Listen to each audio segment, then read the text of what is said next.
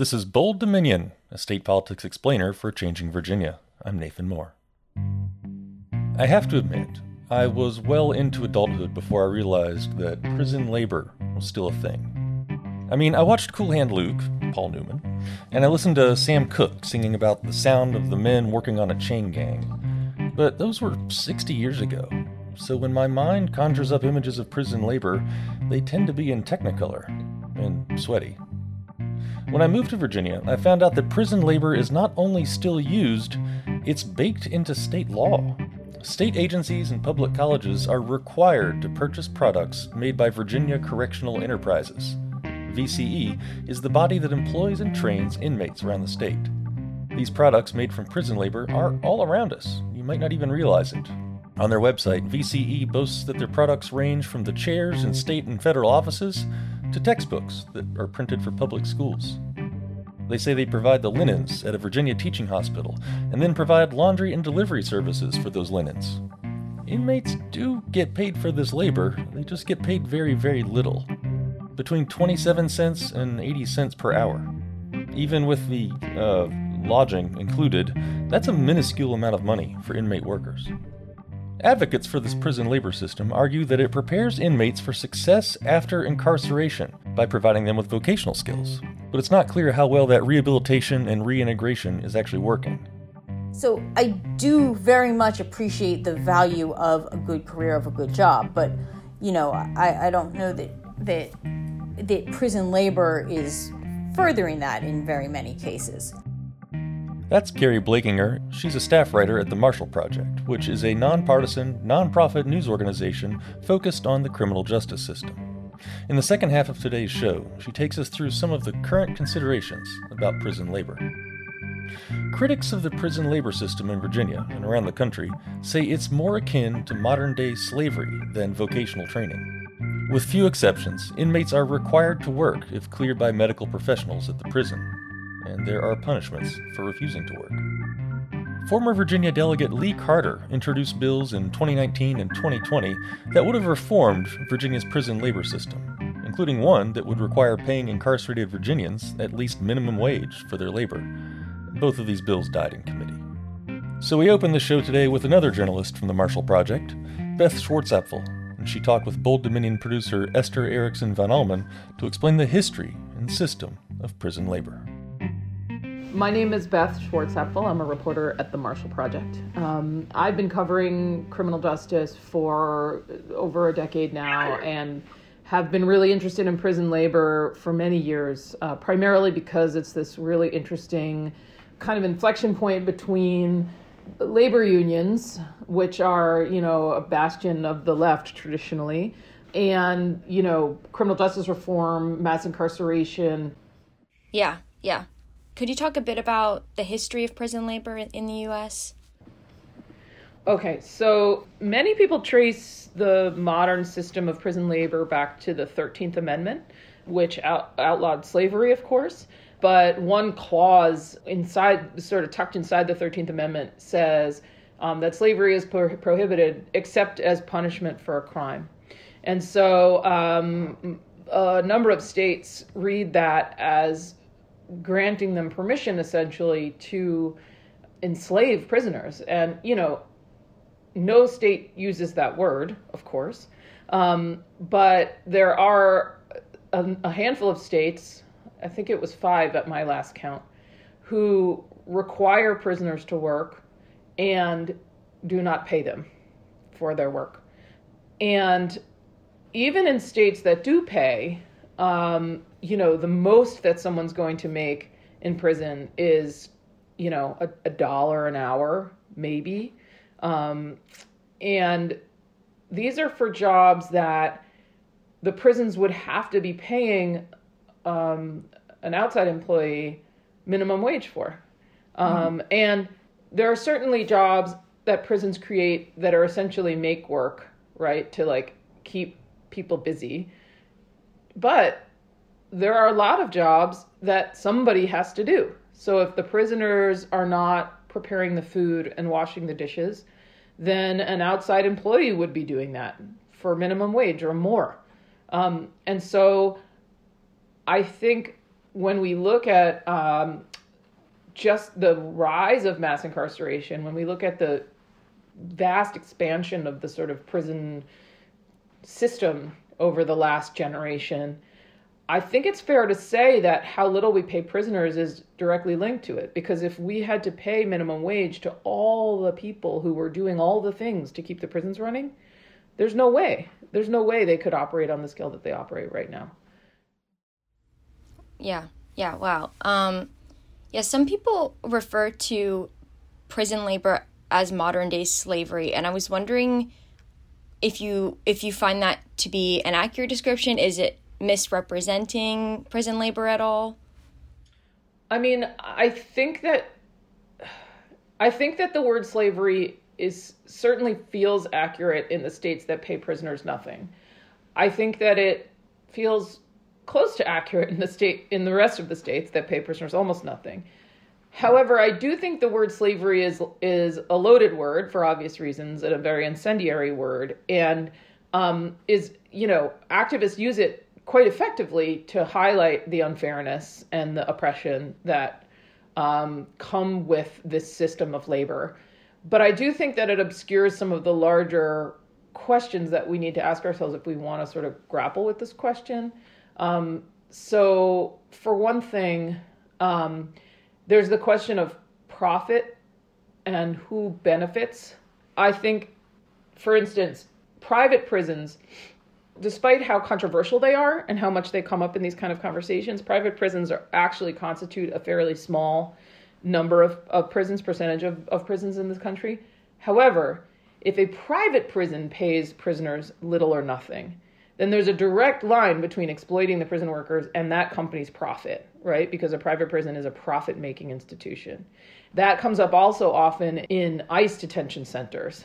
The detention centers where immigrants are held while their immigration cases are being processed are almost exclusively private prisons. And there's an added layer of irony there because people get all up in arms about, quote, illegal immigrants taking our jobs. Well, these are like literally people in the country without papers, being paid little or nothing to do jobs that otherwise Americans would do. So that is like a bucket of worms all on its own. When you talk about, state-run prisons, I think the profit motives are there, but they're a lot more cloudy. It's not like states profit off of prisons. Quite the opposite. Corrections budgets are, breaking the bank in a lot of states because so many people are locked up. States are spending obscene amounts of money on their correctional systems.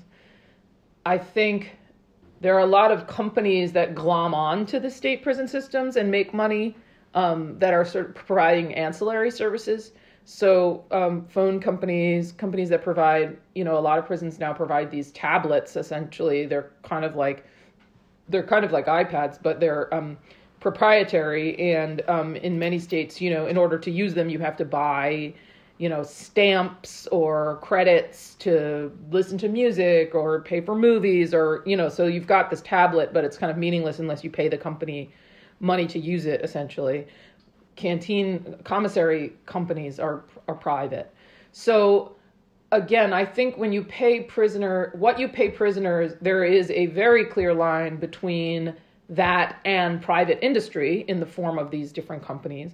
I don't think it's quite as clear cut as people make it seem as far as the profit motives are concerned. If anything, these companies would probably benefit more if prisoners were paid more because they would spend more, right, at commissary and on their tablets and stuff like that. That said, these companies also benefit when there are more people in prison. And the way we can afford to have as many people in prison as we do is by paying them very little for their labor. Yeah. I know that in Virginia there was a bill introduced in the state legislature to require that incarcerated people are paid at least a minimum wage. And from what I've read, it seems like a lot of these jobs in prisons, even if they're low paying, are still highly coveted. And it seems like maybe if you were to require a minimum wage, some of these jobs would go away. I was wondering if there have been any sort of proposed solutions to this type of dilemma almost. A law did pass like that in Colorado recently. But when I first saw it, my brain exploded. The headline was, "New Colorado law requires minimum wage for some prison workers." And I was like, what? And just did a little reading. And when I found out what some prison workers meant, what it meant was only for those prisoners who participate in day release programs that allow them to work off-site.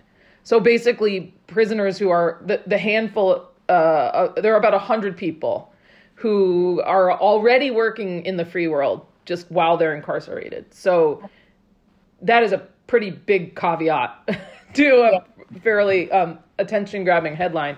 I think, again, the answer to that question is really complicated. You're right. I think people want and need these jobs. And especially when they're meaningful jobs.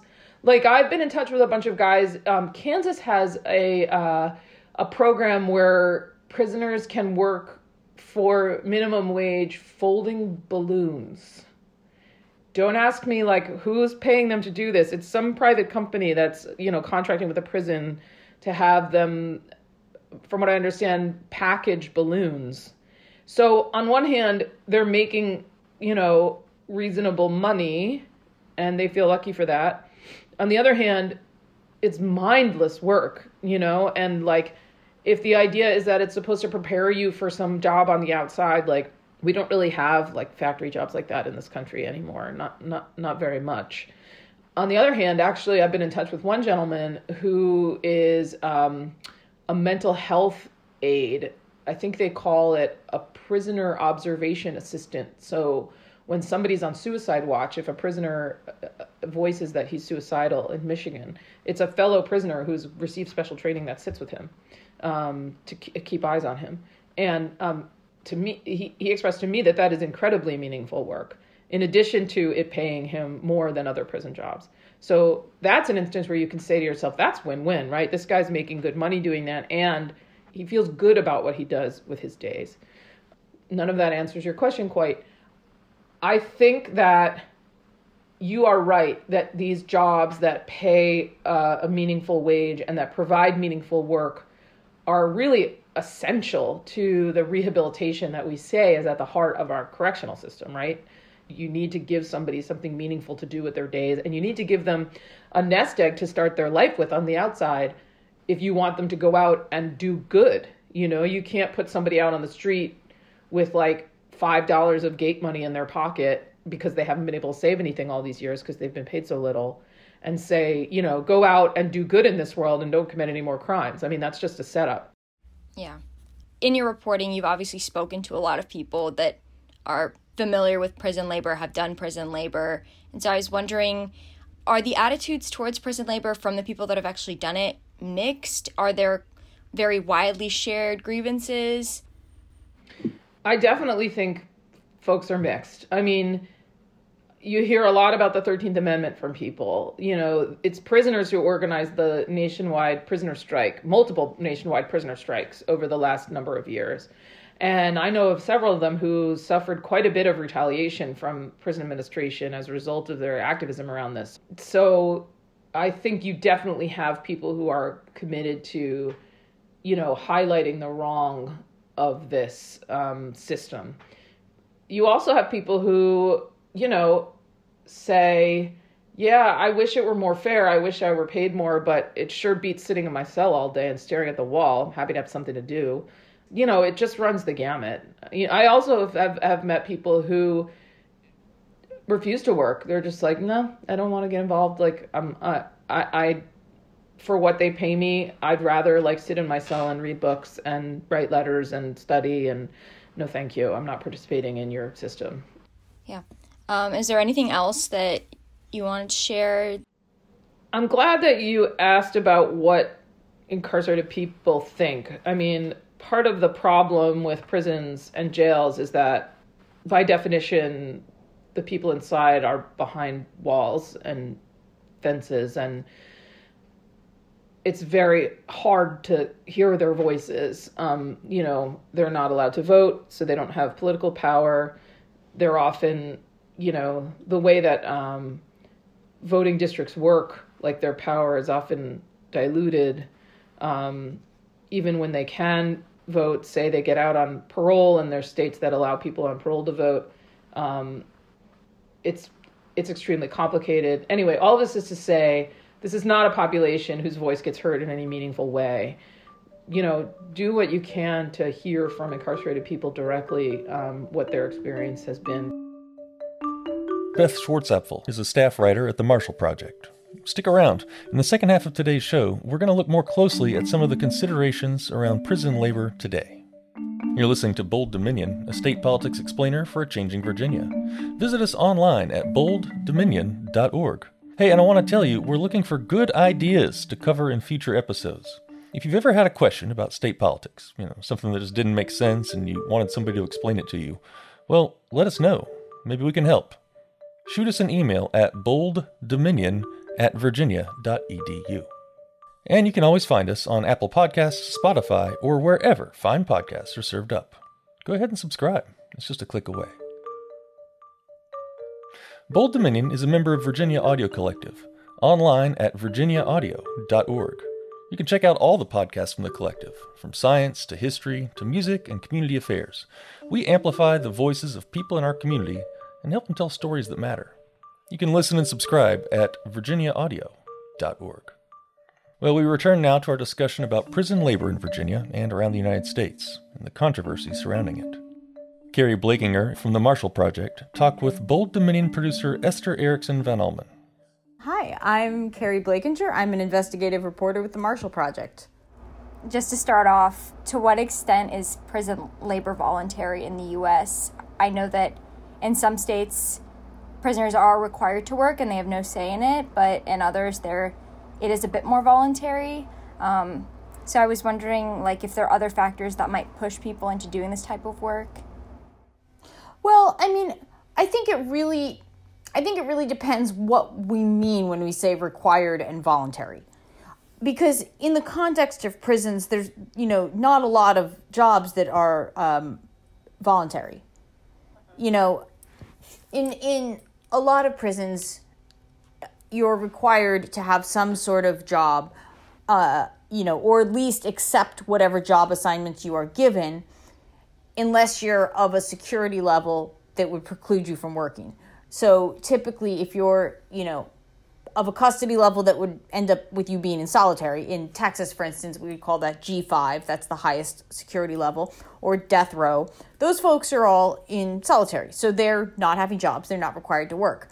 Everyone else, unless they're deemed medically unfit, is pretty much generally going to be given a job of some kind. There are exceptions. You might be in some sort of treatment program or something, but by and large, if you're, considered able-bodied and eligible, you're typically getting a job assignment. Now, there are certain jobs you can volunteer for. You can decide in California that you want to try to be a prisoner firefighter, and that job can be fulfilling, and that pays more, and that has some possibility of, giving you skills that you can use after prison.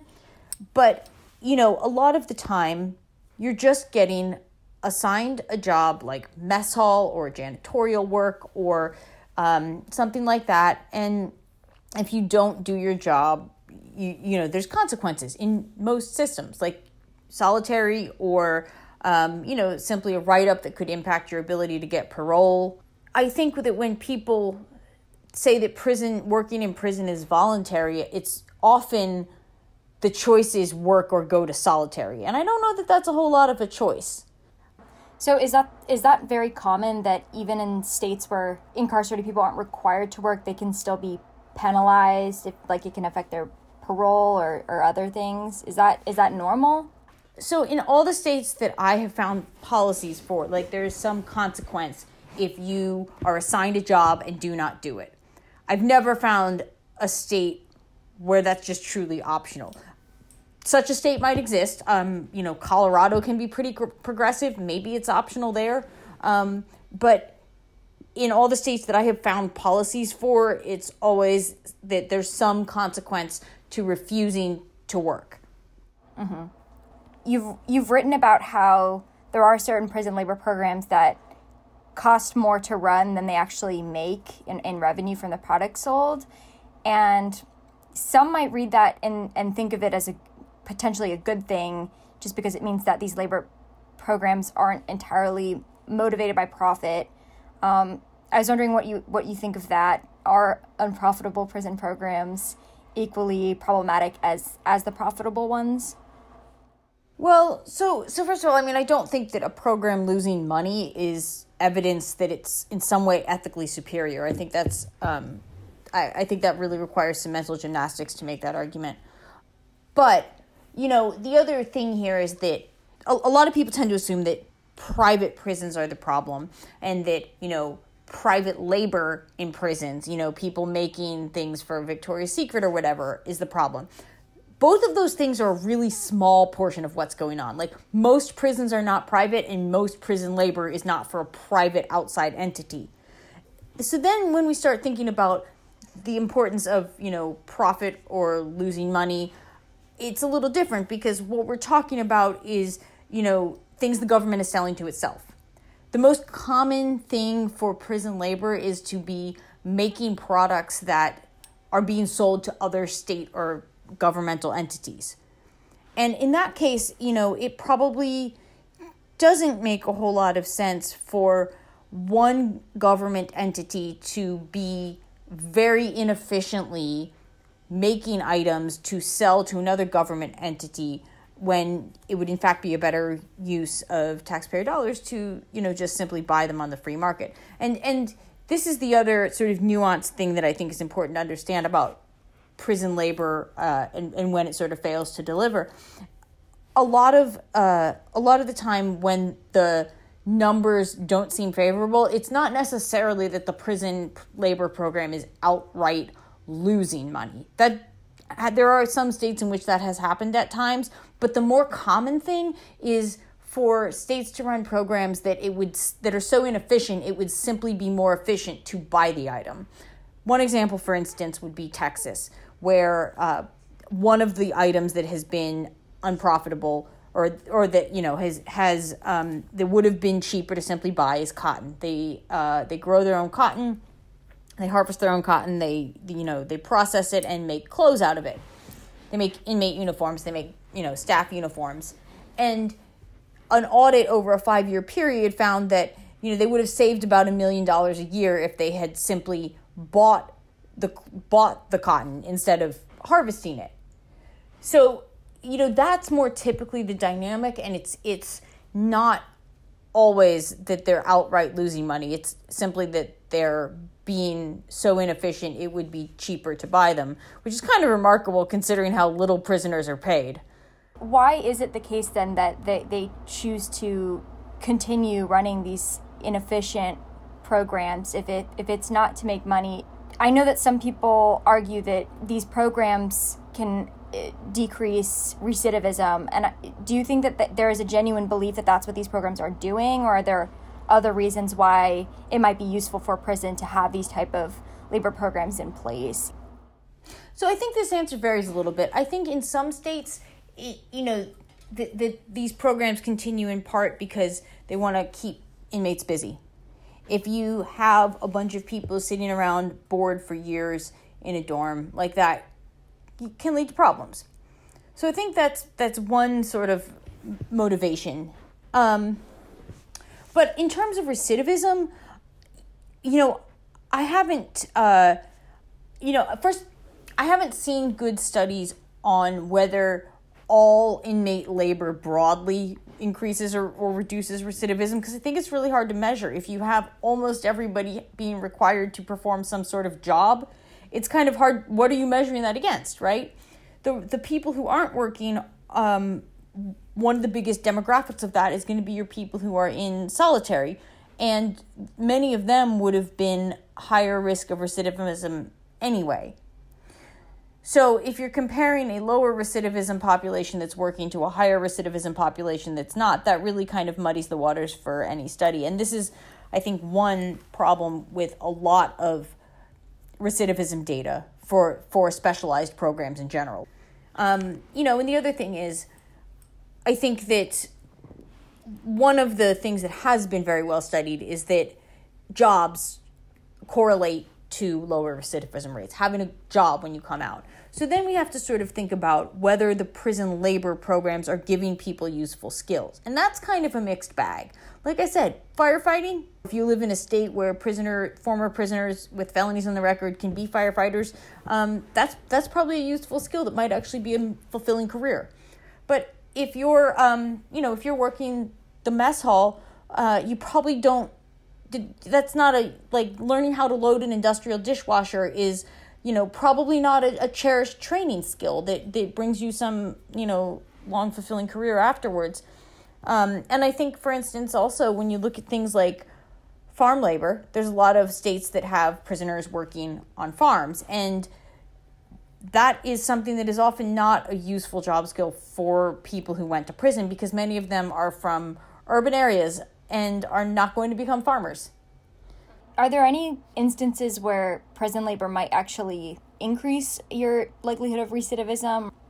I haven't seen any data on that. The one thing about that I would sort of think about is, I think in general, if you put people in dehumanizing conditions, and if you, for instance, don't pay them at all and they have no means to, call home and maintain the relationships that we know are important to reducing recidivism because, maintaining family ties is correlated with lower recidivism. So if your prison labor is so bad that it's traumatizing people who are going through these programs, then yeah, one might imagine that could have an impact on recidivism. And if you're not paying people so that their jobs don't help them maintain the important family ties, then that could negatively impact recidivism. But these are only things that I can sort of imagine might be causal. I haven't actually seen data showing any sort of causality there. I also wonder how relevant recidivism actually is in discussing the ethics of prison labor. Even if it definitively did decrease recidivism, if it's doing so in a deeply unethical way, it might not be as important as we think it is. Yeah, you're right. I think that there's a lot of different factors in terms of when we're thinking about where the pitfalls are with prison labor. On the one hand, I think that for me, in the long run, having a career, having a job, having something that helps me find meaning in life has been so key to not recidivating. So I do very much appreciate the value of a good career, of a good job, but I don't know that prison labor is furthering that in very many cases. I guess my last question is just, given your reporting experience and also your personal experiences, do you get a sense of the general attitudes that from the discussions you've had with people that have done prison labor, their general attitudes towards prison labor? Because it's my understanding that it's sometimes a little bit mixed because a lot of the jobs are coveted and some people really do want to work, but obviously that's not the case with everyone.